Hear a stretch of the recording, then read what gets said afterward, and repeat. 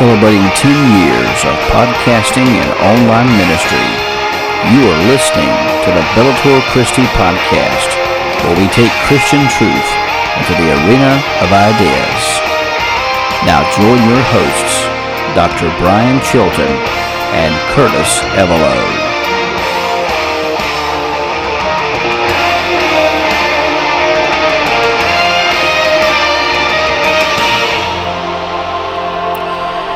Coming to you from Pilot Mountain, North Carolina, and Ronan, Montana. This is the Bellator Christi podcast, where we take Christian truth into the arena of ideas. This is yours truly, Brian Chilton, joined alongside by the cowboy apologist, Curtis Evelo, and hope and pray that you're doing well wherever you may be. Just a quick message, just a few very brief announcements. I think I had accidentally announced last week that TJ Gentry was going to be on with us this week.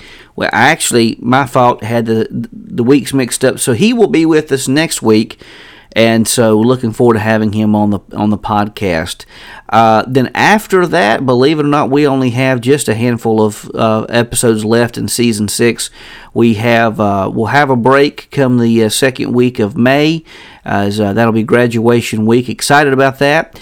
As we've mentioned, Bellator Christi will be well represented at the graduation there, and we really only have a couple more episodes left, or 3 to be exact, after the interview with TJ. We have one that we're going to talk about, really the final episode in this series, asking the question, does God still speak? That should be coming up week after next. And then after graduation, we're just going to take a special week to discuss my dissertation and the results of what I found in that. And hopefully that'll be coming out in book form here probably within a year or so. I've got a little work to do to get it ready for book form. So that'll be coming up as well. And then after that, we have just one last episode remaining, and it's just a recap, a fun episode, which they're all fun, but just kind of a laid-back episode where we're going to just take a look at some of the things we discussed in Season 6 and a lot of the things coming up in Season 7. So the ride for Season 6 is winding down. It is nearly come to a close, and we just are so thankful that you've been with us this season. I hope that you enjoy the last few episodes and get excited about Season 7 coming up next September. One last thing to mention before we turn it over to Curtis. Conversations About Heaven is tentatively scheduled for around May 5th, I've been told. I'm waiting to get an image of the cover, of what the cover is going to look like. I haven't seen it yet, but they should be sending that very soon. And after that, here in a few weeks, the book should be ready to publish, should be ready to roll out, and hopefully maybe we can sometime have a podcast on some of the things in that book, and maybe that would be even a good way of starting Season 7. We'll talk about that and get things prepared for that. But with all that being said, we're excited again that you're with us this evening, and so we're going to turn it over to our cowboy apologist, Curtis Evelo. Yeah, well, welcome aboard, folks. Glad to have you all with us. And, it amazes me how many people that this podcast reaches. I still am blown away when you tell the stats of where it's reaching. We got Korea, we got Australia, we got South America. It just blows me away. I enjoy it. I sure hope that those that do get to be involved with it really take this information in, and let us know where you're from as you're listening. So absolutely. Just got an email today from one of our readers/listeners, and was talking about even provided some resources to further look into the archaeological research evidence for Scripture. And by the way, Dr. Bruce Price, he wrote an excellent article just this past week on that was a good one. Or actually this week, I should say, on archaeology. And so just some great stuff, just a great team, and excited to see what the future holds. Yeah, it's going to be exciting. Yeah. So today we're going to be going into the argument from miracles and inner witness. This is going to be a good one. So, started off. What do you mean, or what do we mean by the argument of miracles? Then, so when we talk about this episode, we talk about miracles. We're talking about inner witness. To some degree, we're talking a little bit about experiential apologetics, and some people have problems with that, and we'll talk about that as we go through the podcast tonight. But when we talk about the argument from miracles, we first of all need to ask the question, what is a miracle? And there have really been two definitions given throughout history, and probably many more we could add, but two major hitters have given their take on miracles. And the first come from Augustine of Hippo. Of course, he lived, in the 4th century, I think, 4th century, I think it was. And I think that's right. Anyhow, long story short, I'm going to debate myself now what year, just century he lived. It's been a long day, folks. It's been a long day. Just have grace. But Augustine claims that a miracle is a portent that is not contrary to nature, but contrary to our knowledge of nature. And he writes this in The City of God, 21:8. So for him, it's not a miracle. Doesn't necessarily oppose the natural law, but it just opposes maybe our knowledge of how such a thing could come about. Well, and that's not to say that God can't work through nature, because God works through nature all the time. But is that really what we mean by a miracle, in the classical sense, that is? Well, Thomas Aquinas, and we quote him quite a bit here on the podcast, he offered a better definition, as he said that miracles are events beyond nature's power to produce, and that only a supernatural power, that is God, can do. And he writes that in his book Summa Contra Gentiles in the 3rd book. Norman Geisler adds that natural law describes naturally caused regularities. A miracle is a supernaturally caused singularity. It's not something that happens every day. It's a divinely directed event that occurs. So if a person has some disease and there's no hope for a cure, no natural hope for a cure, but the person prays and suddenly is healed, then that's not normal. That's not something that ordinarily happens. That speaks to something else causing that event. It's not a regularity, it's a singularity. And so when we talk about an argument from miracles, if a miracle can be shown to have occurred, then it serves as evidence for the existence of the supernatural being performing it. And so one of the greatest miracles of all, you've heard us talk about this on the podcast quite a bit, one of the greatest miracles of all outside of creation is the resurrection of Christ. And that stands as a centerpiece of Christianity, because Jesus kept telling his disciples that the Father was going to raise him from the dead on the 3rd day. And lo and behold, sure enough, he rose from the dead on the 3rd day, just as he said. So if the resurrection of Christ is true, then that serves as evidence for what he said about himself, said about the Father, and said about the Father's plan. So that's why the resurrection of Jesus is so critically important to the message of Christianity. Yeah, and it's. I love how Frank Turek puts it. He says the greatest miracle in the Bible, and even atheists believe in this miracle, is the first verse. In the beginning, God created heavens and earth. Yep.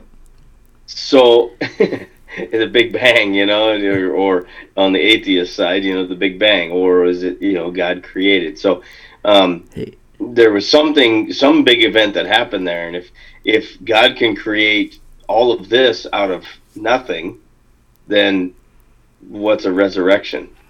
Yeah, what's a virgin birth? Absolutely. I mean, because the whole advent of creation itself means that God created the entire set of nature and everything within it.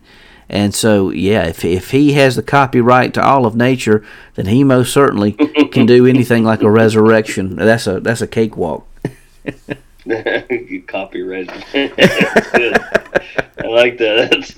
I'm going to use that. That's for sure. Hey, that works.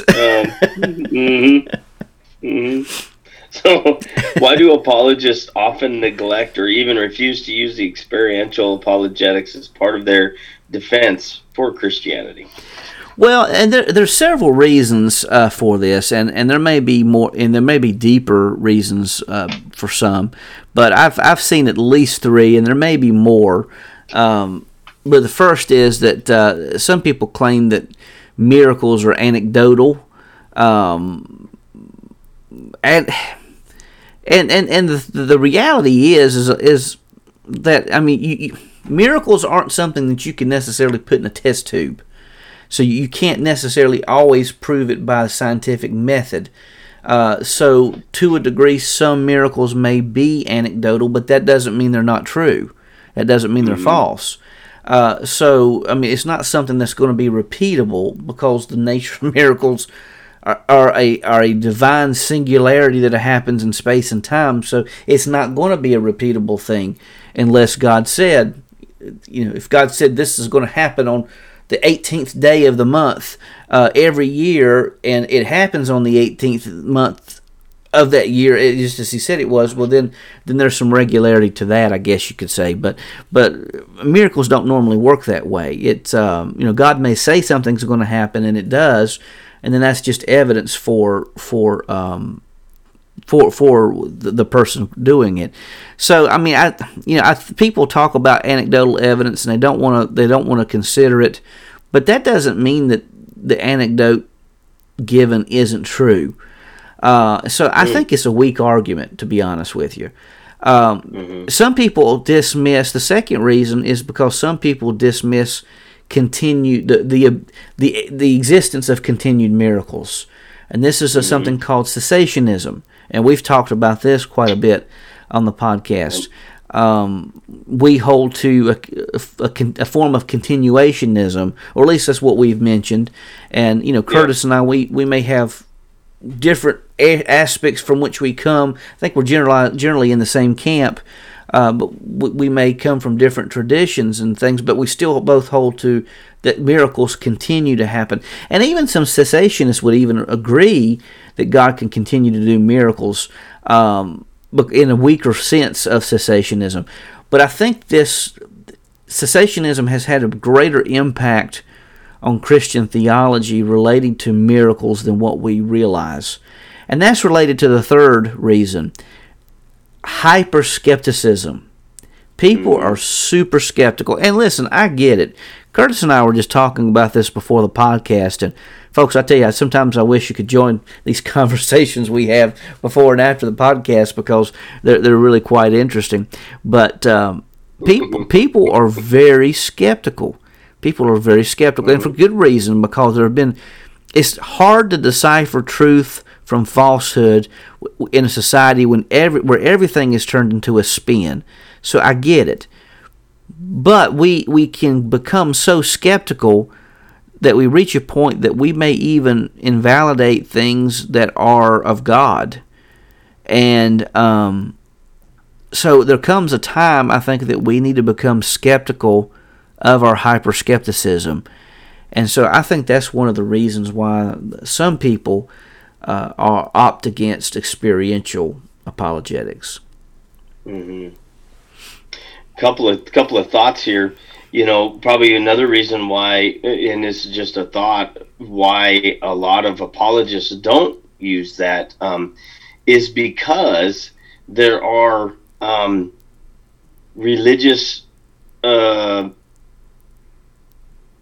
you could say, groups out there that do tend to rely mostly on or more on an experiential part. So, yes. Such as let's just such as Mormons, such as New Age.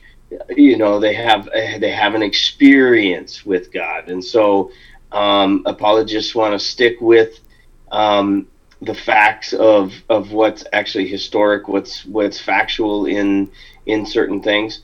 But I still follow along the same line as you. All truth is God's truth, no matter what it is. And if you have an experience with God, it tests out, because we're told to test all things, right? We're Mm-hmm. told to test all things through Scripture. So if it tests out as, wow, this matches something I could see, and something that actually is biblical, wow, yeah, I could definitely relate to that. That doesn't mean that you're falling into some sort of heresy or some sort of heterodox or anything like that. It's, you have an experience with God. God usually, God will move and do certain things in your life to verify certain things, certain events, certain privileges that you may have, certain gifts that you may have. God's going to intervene into those time periods. And when you have that experience with Him, what that does is it actually sets that even a little further, deeper into your heart, deeper into your soul. As, you know what? All of this stuff is true. And I've had an experience with God verifying that these things are true. I can't walk away from this. I am solidified in Christ. I'm solidified in my my allegiance to God. In the book coming up, Conversations About Heaven, I talk a little bit about near-death experiences. And there are some people, and I don't mean to name names, but Robert Jeffress is one that has really become really critical of near-death experiences because he didn't like one story. He threw the baby out with the bathwater. He threw all the encounters out, and I think that's really irresponsible. No offense to Robert Jeffress at all, but I think that's really irresponsible to do things like that. And I think it's just as I think it's irresponsible to throw out the possibility of miracles or even the impact that experiential apologetics can have, just because a few people misuse that. I mean, going back to the New Age, I think some people have taken this New Age witch hunt, pun intended, New Age witch hunt to extremes, and to the point that they're even dismissing, in my opinion, things that could relate to biblical truth, such as the whole aspect to be absent from this body is to be present with the Lord.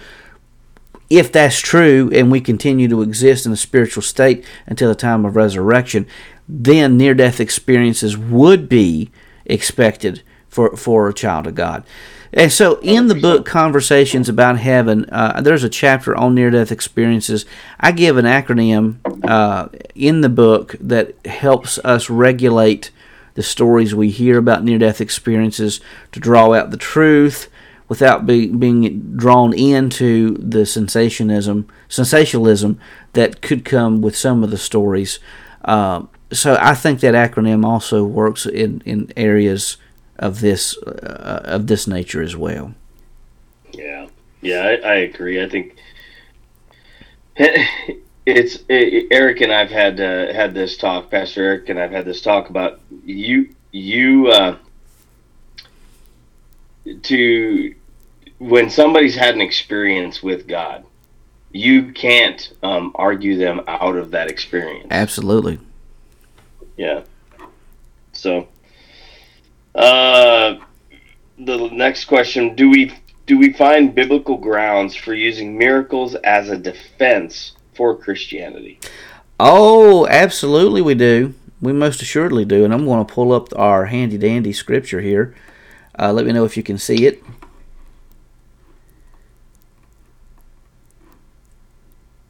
Is it showing up on the screen there, Curtis? Yes. Okay. Alrighty. So we're going to flip over to Exodus chapter 3, verse 12. And here we find a passage of Scripture. Well, let me first of all say that in the Old Testament, the word signs in Hebrew is the word oath, O-T-H, usually carries a supernatural significance. And so, Curtis, if you'll read Exodus 3:12 for us. Sure. He answered, I will certainly be with you, and this will be the sign to you that I am the one who sent you. When you bring the people out of Egypt, you will all worship God at this mountain. Well, and let's take a look at some of those signs that God brought about. There's two things particularly. And how about reading verses 1 through 8 for us? Sure. So Moses answered, "What if they won't believe me? Will not obey and will not obey me, but say, 'The Lord did not appear to you.'" Maybe you're just crazy, Moses. Yeah. You're crazy. I know that's what cracks me up. As soon as I saw this, I started laughing because I knew exactly what this was about. What is that in your hand? "A staff," he replied. "Well, throw it on the ground," he said. So Moses threw it on the ground. It became a snake, and he ran from it. Ah! The Lord told Moses, "Stretch out your hand and grab it by the tail." So he stretched out his hand and caught it, and it became a staff. That took a great deal of faith to be able to do that. Not throwing the staff down, but picking the snake up by the tail. "This will take place," he continued, "so that they will believe that the Lord, the God of their ancestors, the God of Abraham, the God of Isaac, the God of Jacob, has appeared to you." In addition, the Lord said to him, "Put your hand inside your cloak." So he put his hand inside his cloak, and when he took it out, his hand was diseased, resembling snow. Ah! Put your hand back inside your cloak, he said. So he put his hand back inside his cloak, and when he took it out, it had again become like the rest of his skin.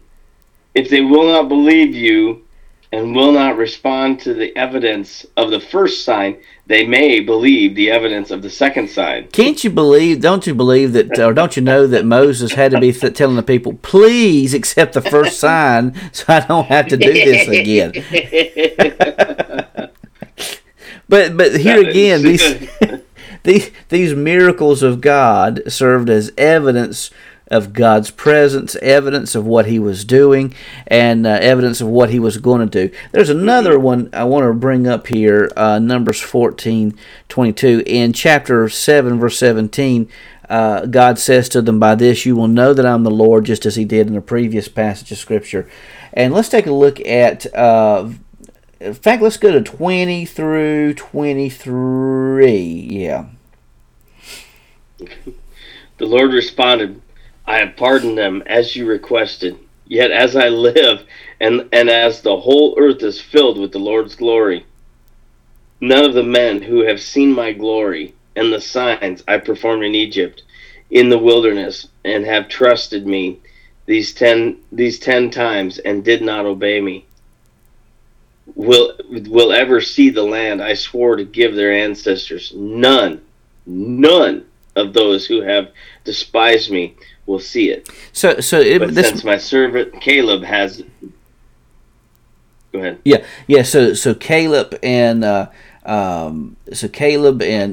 Caleb would be able to go. Joshua would be able to go into the promised land, leading them in the promised land, because they had the trust and faith in what God was doing, and trusted not only God, but saw the evidence of the signs, the miracles that were happening.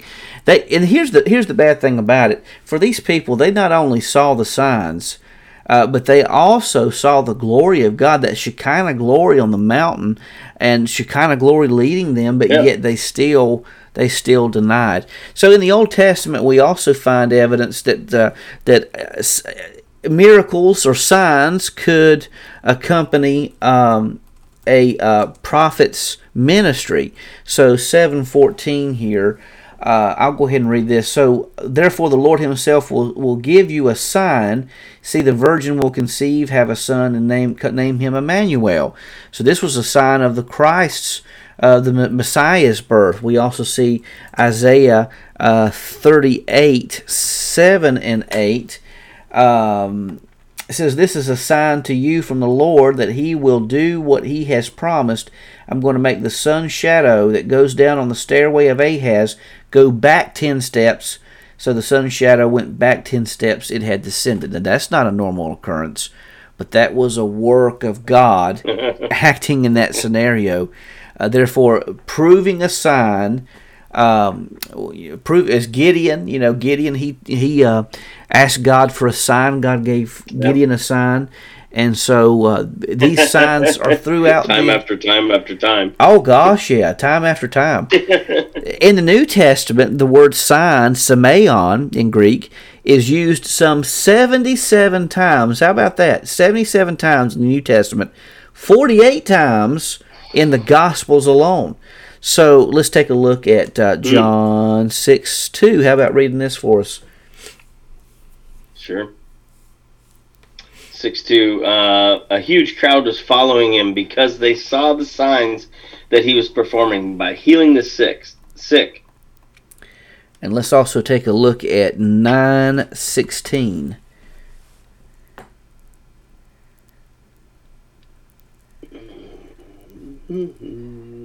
Says some of the Pharisees said, "This man is not from God because he doesn't keep the Sabbath." But others were saying, "How can a sinful man perform such signs?" There was a division among them. So these miracles caused a division, and really the Pharisees. Now, when John uses Pharisees, he's not talking about all Pharisees, because we know that Nicodemus and John of Arimathea, they were both disciples of Jesus and were Pharisees, and there were probably others. They were just outvoted, and the Sadducees, when they took the vote in the Sanhedrin against Jesus, it was a monkey trial, and there were Pharisees who were against Jesus. I'm not saying that, but there were some Pharisees who were for Jesus as well. But here there was a division because of the signs that Jesus did. They couldn't deny these miracles that he had performed. And, let's even take a look at chapter 11, verse 43 and 44. After this, Jesus said, he shouted with a loud voice, "Lazarus, come forth." The dead man came out bound hand and foot with linen strips and with a face wrapped in a cloth. And Jesus said to them, "Unwrap him, let him go." This was, of course, a sign. And see in verse 45, therefore many of the Jews who came to Mary and saw what he did believed in him. But some of them went to the Pharisees and told them what Jesus had done. And here again, there's that sign. We even see in Matthew 18:39 and 40. There is no 38, 9, and 40. I may have put that down wrong. Let's take a look here and see.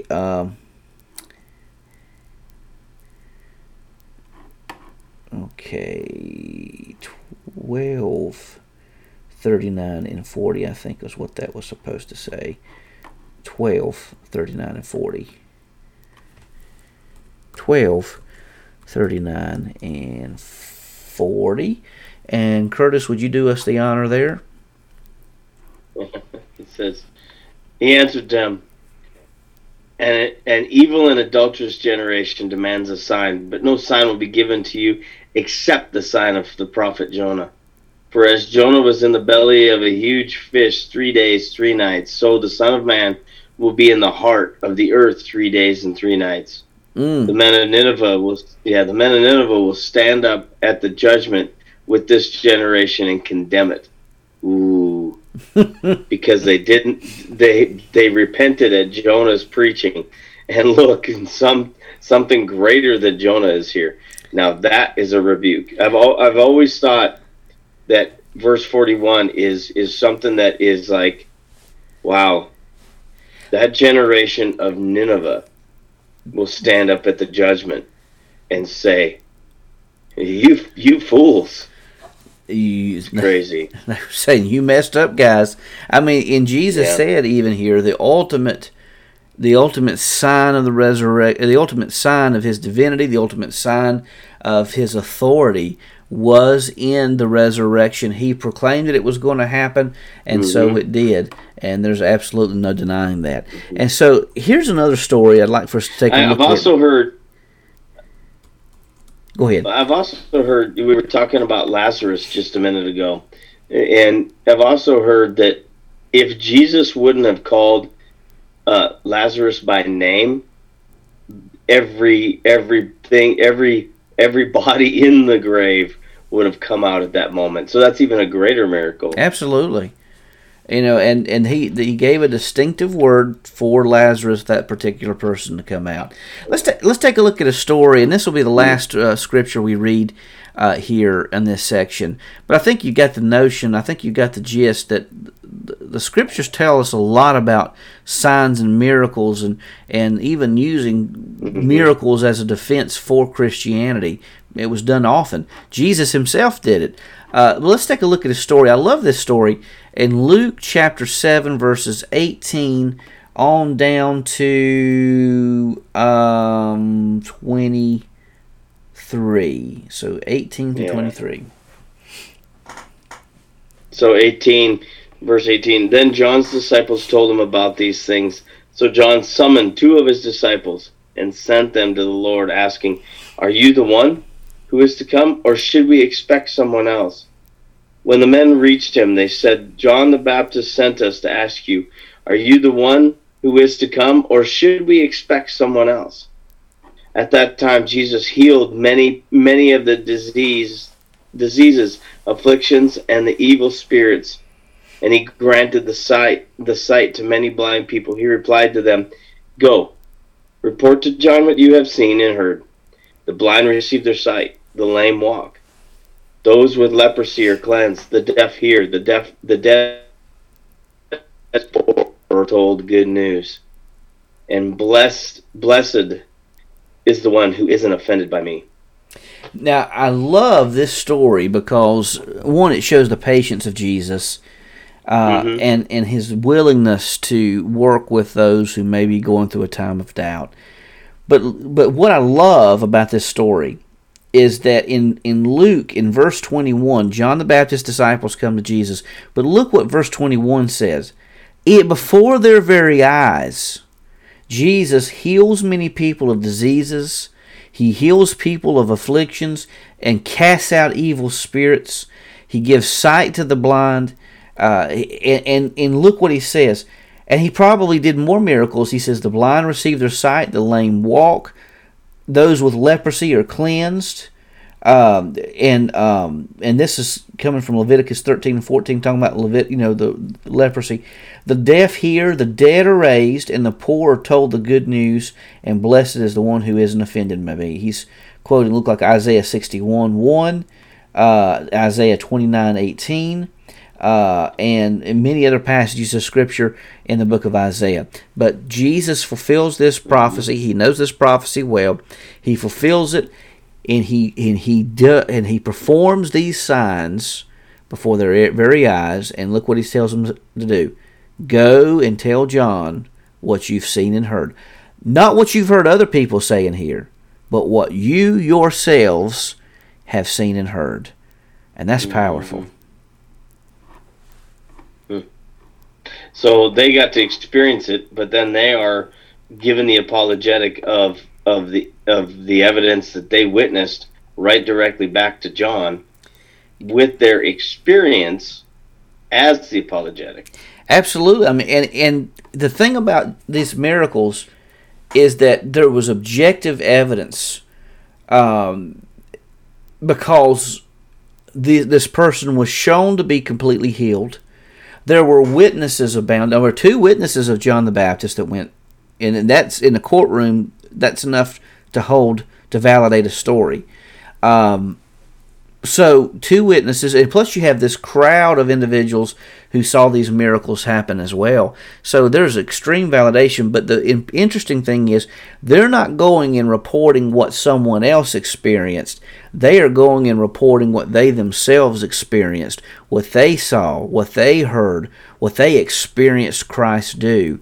And that's the power behind when we see miracles happen in our own lives, and we see a supernatural work of God moving in our lives, and we share with other people what we ourselves have experienced.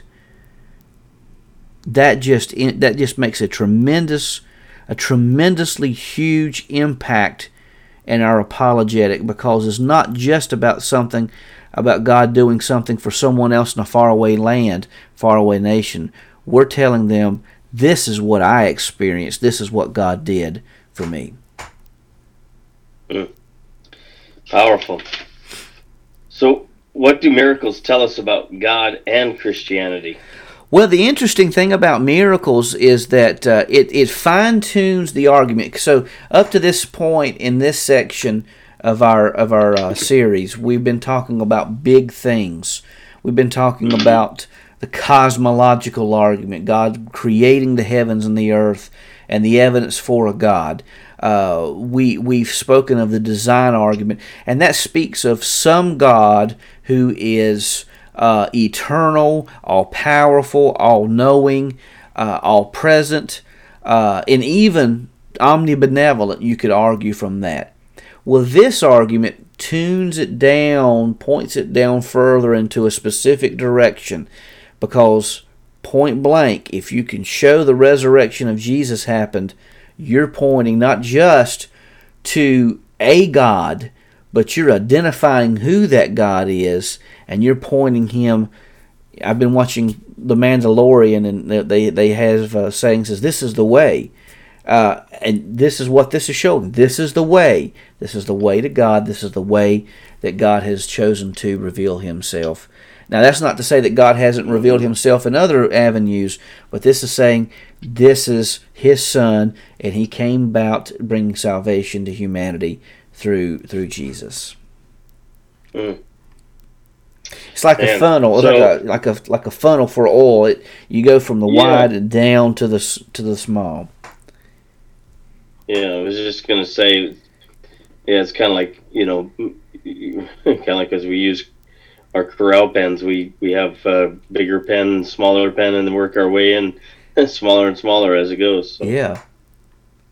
So what does it mean by the argument from an inner witness then? Well, this takes it. We talk about the.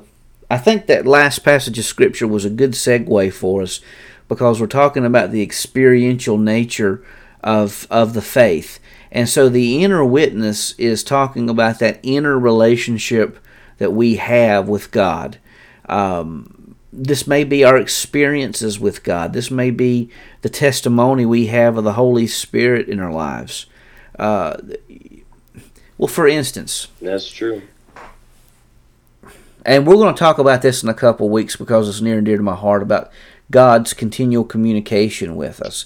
And this has become a hot button topic in the modern apologetic community. And here again, I think there have been a lot of cases where people throw the baby out with the bathwater without thinking things through. God hasn't stopped communicating with us. We abide in Christ. Christ abides in us. Without him, we cannot produce fruit. There's that abiding relationship with the holy presence of God in our lives. And he communicates. He communes with us. We see passages of Scripture where Jesus tells us that the Holy Spirit instructs us, convicts us. These are communicative type of things that the Holy Spirit does in our lives. And so when we feel and have that experience with the Holy Spirit, maybe it's that divine impression God gives us, whatever the case may be, we know that there's something beyond us that's leading us down a certain path. It's that personal testimony of the Holy Spirit, that holy presence of God that we have in our lives. So, for instance, let me give you a couple examples. Well, number one, I never will forget this occurrence, and it happens all the time. I was when I was in a previous pastorate, the Lord put this lady's name on my heart strongly, put her name on my mind, and I couldn't get her off. And I was going on visitation, and I had this woman on my mind and could not shake her off. And so something told me, urged me, prompted me, however you want to term it, to go see this woman. And I couldn't shake it. I go and see this woman in a nursing home, and lo and behold, this woman had had a stroke that day and was needing pastoral counsel, was needing people to come and pray with her. There's no way I could have known that, because her daughter didn't even know about it until I had gotten there myself.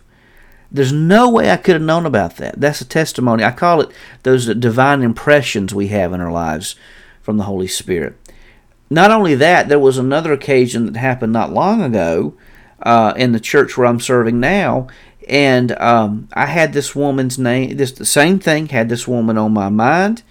Lo and behold, her son and husband were trying to contact me to give her a call, but they didn't have my number. And so I reached out through a good friend of mine at the church. He gave me a number to try. I contacted that person. He told me where the woman was at a local hospital. I called her there, called the son, and the son told me, says, Brian, we've been trying to get a hold of you all afternoon. And there was no way I could have known that. But God put that impression in my heart, in my mind, and God does that. It's that inner testimony of the Holy Spirit, and it's so powerful and so important as well. Mm-hmm.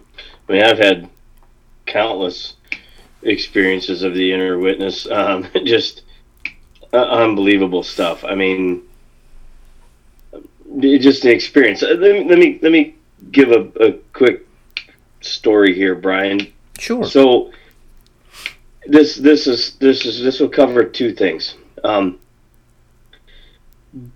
We had been really kind of been convicted. We were working through in a men's group, convicted in working through being more sensitive to what the Spirit's asked us to do, and so on and so forth. Well, I had gone to the bookstore. I had pulled in the parking lot of the bookstore, and I was going in intentionally to buy a Bible. And we had been going through a book and really being challenged about, being willing to listen to what's being said, what we're feeling, what's where we're at, be aware of our situations and listening to what the Spirit says. So I pull into this parking lot, and I get out of my truck, and right as I shut my door, I felt the Lord say, I heard the Lord say to me, give this man everything that's in your pocket. Well, I was going in to get a Bible, so I had a $50 bill in my pocket. I had nothing else with me. And I'm like, what? I look around and I'm like, what guy, what man, So I look around, I shut the door, and I started walking away. And literally, right out of the corner of where I was, here comes this man walking by me. He was a homeless man. Mm. I'm like, sir? He says, yeah. I said, here's $50. The Lord just told me to give this to you. And I remember when the Lord said that to me, said, I want you to give all that's in your pocket to this man and tell him that God does love him. And I handed him the $50, and I said, God told me to give this to you. And he told me to tell you that he does love you. And this man literally just broke down crying, saying, I was just having a conversation with God, telling him that he obviously doesn't love me because he's going to let my wife and I starve for another day. Mm. And I just lost it right there. And I'm like, oh, man. And he says, my wife has been sitting out in front of the grocery store with a sign just asking for anything. And he says, we haven't gotten anything for the couple of hours we've been here. He says, so what you just gave me is an answer to my prayer. Wow. And I'm like, oh, wow. And I said, you go down there and buy yourself a couple of good meals, whatever it's going to take. I said, and find yourself a good place to go in for the night. And he says, we will. He says, thank you very much. He says, my wife's not going to believe this. And he hurried off down to the grocery store. And I walked into the bookstore, and I was like, well, now I got to pay for this Bible with my credit card. I was like, wait a minute. I just listened to the Spirit, and now I'm complaining. It just made me laugh. I'm just like, oh, what? And I know just simplicity we have. And just to say a word here into that. Some people, when they hear us say, the Lord told us, And we're going to talk about this here in a couple of weeks when we talk about God's communication with us. They hear that and they think that it's an audible voice, but it's not necessarily an audible voice. It's that prompting. It's God putting something, an impression on our mind to do something, an impression on our soul that something needs to be done, and you can't shake it. That is a communication from the Holy Spirit. That is a communication from the Lord Himself. So it doesn't have to be an audible thing. I've heard people say, well, I've never heard God audibly say something to me. But then when we start talking about these things, just as you have, these divine impressions, as I call them, they say, well, yeah, those type of things have happened to me. And I said, there you go. That's God speaking to you. So a lot of folks, I think, miss the boat when we talk about these type of things, and I think that's a beautiful story. It just shows just how powerful listening and being sensitive to the Holy Spirit, just how important that is. For sure. Yeah, and it's hard for me to tell that story because of just that, what you just stated. People say, well, I don't hear the voice of God. I don't hear this or that. And I'll be honest with you. I don't hear the voice of God in my mind at all. Hardly at all. It's very rare instances. It's not like it's an everyday occurrence. But when it does. Yeah, when it does, yeah. Oh, we must have a delay. But when it does, it certainly affects me, because like that was one of those moments where it was like, okay, I heard that clearly, what I needed to say to Him and what I needed to do. And as I did that, I was like, okay, and I was obedient to it. But when I was obedient to it, what I saw out of it, I got an amazing blessing. Mm-hmm. But look at the other man. Look at the amazing blessing he got. He got a reassurance that God does care for him and will provide for him. But I bet about imagine though that even the power of that voice that you're talking about, even though that's an unusual occurrence, I dare say that if we think about it, there are several times we probably as Christians have those impressions placed on our mind about needing to check in on someone, or needing to perhaps be somewhere, or maybe if something's happened, we didn't handle something right, that conviction that we need to go and make things right with that person. It's more than just our conscience. It's the Holy Spirit working on our conscience, working on our hearts, working on our soul, really. And so when we talk about the communication of the Lord, it's not just this audible voice, although God can speak in that matter. It's more of His Spirit speaking to our spirit, more of those impressions that occur. Mm-hmm. Yeah. Yeah. So, so what does the Bible say about the inner witness of the Holy Spirit? Several things that we can mention, and Psalm 34, verse 8. Would you care to read that one for us there, Curtis? Yeah. It says, "Taste and see that the Lord is good. How happy is the person who takes refuge in Him." Yeah, and look what it says before this. It says, "The poor man cried, and the Lord heard him and saved him from all of his troubles. The angel of the Lord encamps around those who fear Him and rescues them." Taste and see. It's not only just learning about these stories of the past that happened around Passover, happened in the Exodus. It's not only those things that occurred in the past, but the psalmist challenges us, exhorts us to taste and see. Someone may tell you that this type of ice cream is good, but you're not going to know until you actually taste it to see if it's good or not. What he's saying is you need to enter into this relationship with God to see for yourself just how good God is.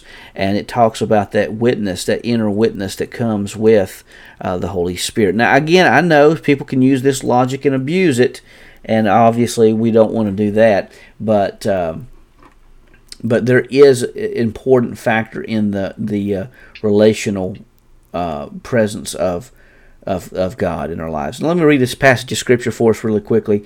Romans 8:16 is the focal point, but let me go ahead and read this section. So then, brothers and sisters, we are not obligated to the flesh to live according to the flesh, because if you live according to the flesh, you are going to die. But if by the Spirit you put to death the deeds of the body, you will live. For all those led by God's Spirit are... Let you see that. All those who are led by God's Spirit are God's sons, God's children.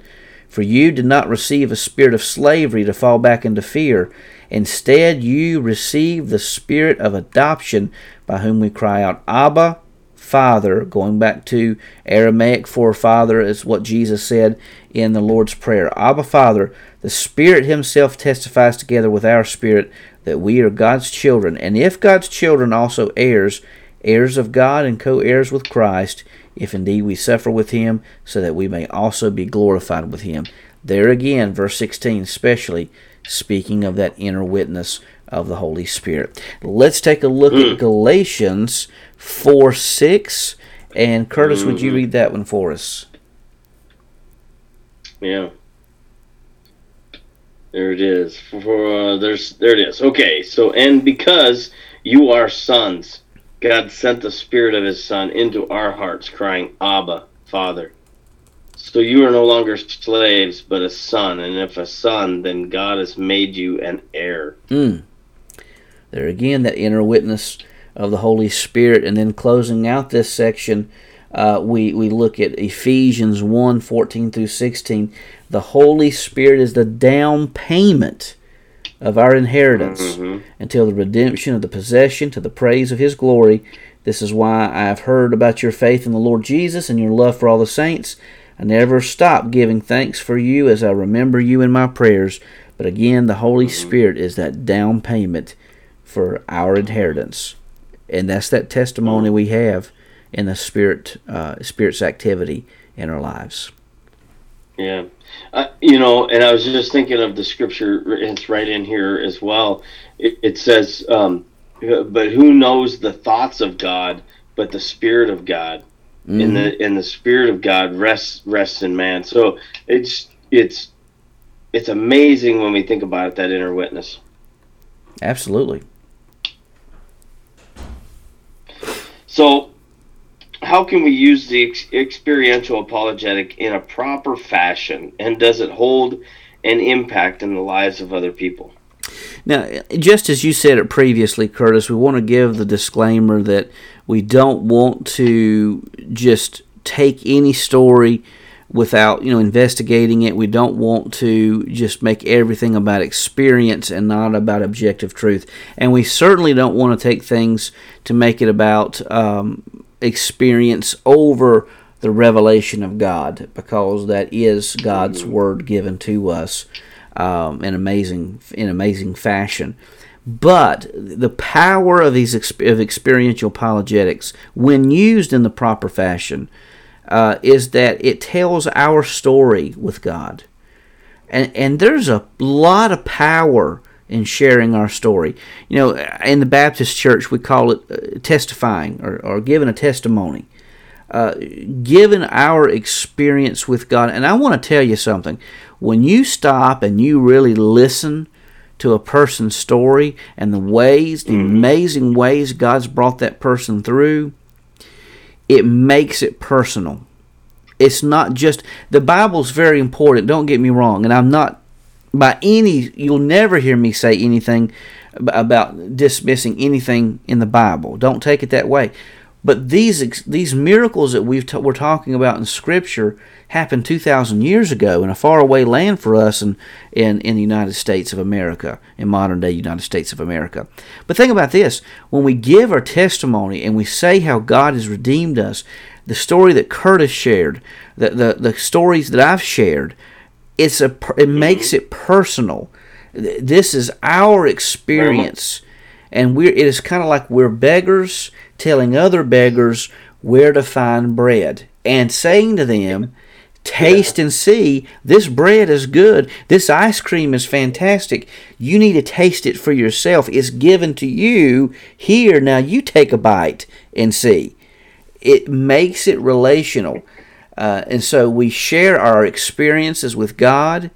And folks, I'm telling you, that holds incredible apologetic value.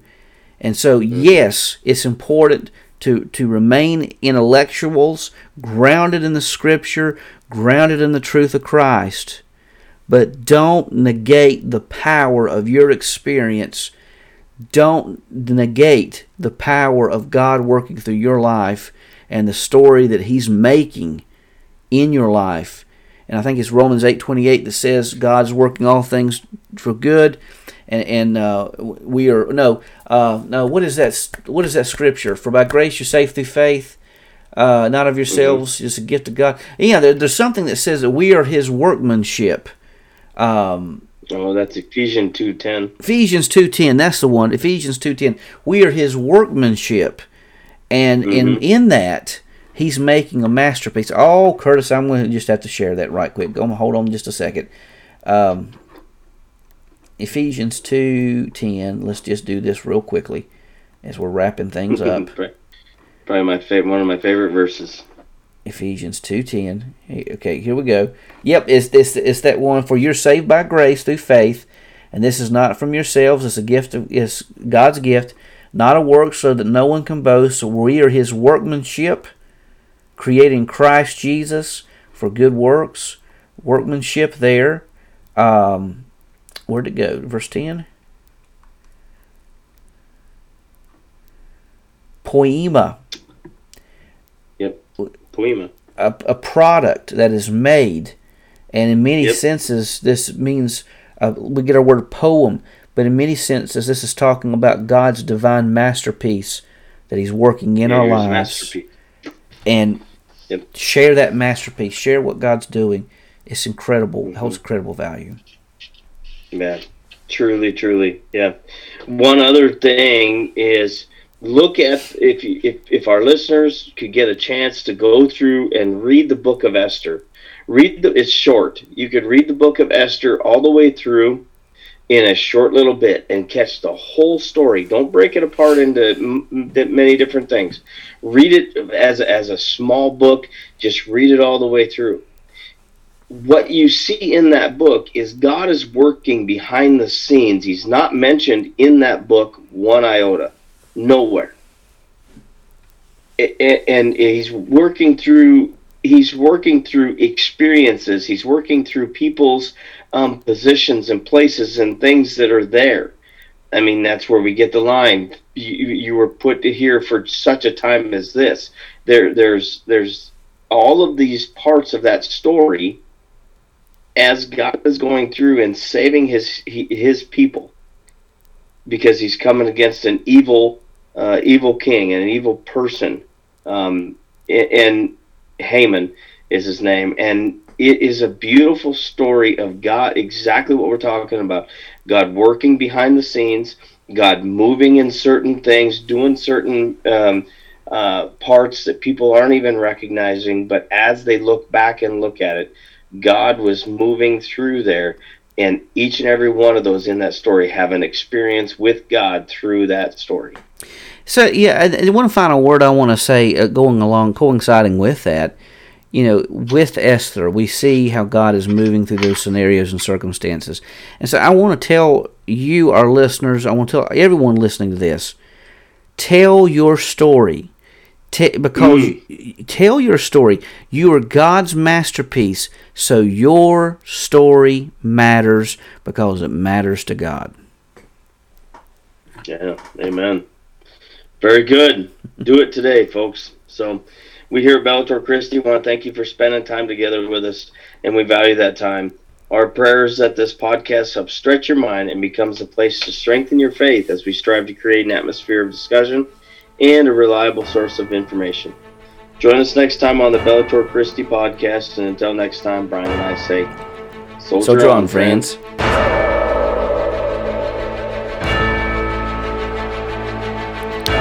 You've been listening to the Bellator Christi podcast with Brian Chilton and Curtis Evelo. This podcast is an exclusive production of Bellator Christi Ministries and is protected under Creative Commons copyright, all rights reserved. The views expressed on this podcast may not reflect the opinions of Bellator Christi Ministries and its affiliates. We thank you for listening and hope you'll consider leaving a positive review. To see more from Bellator Christi Ministries, go to bellatorchristi.com.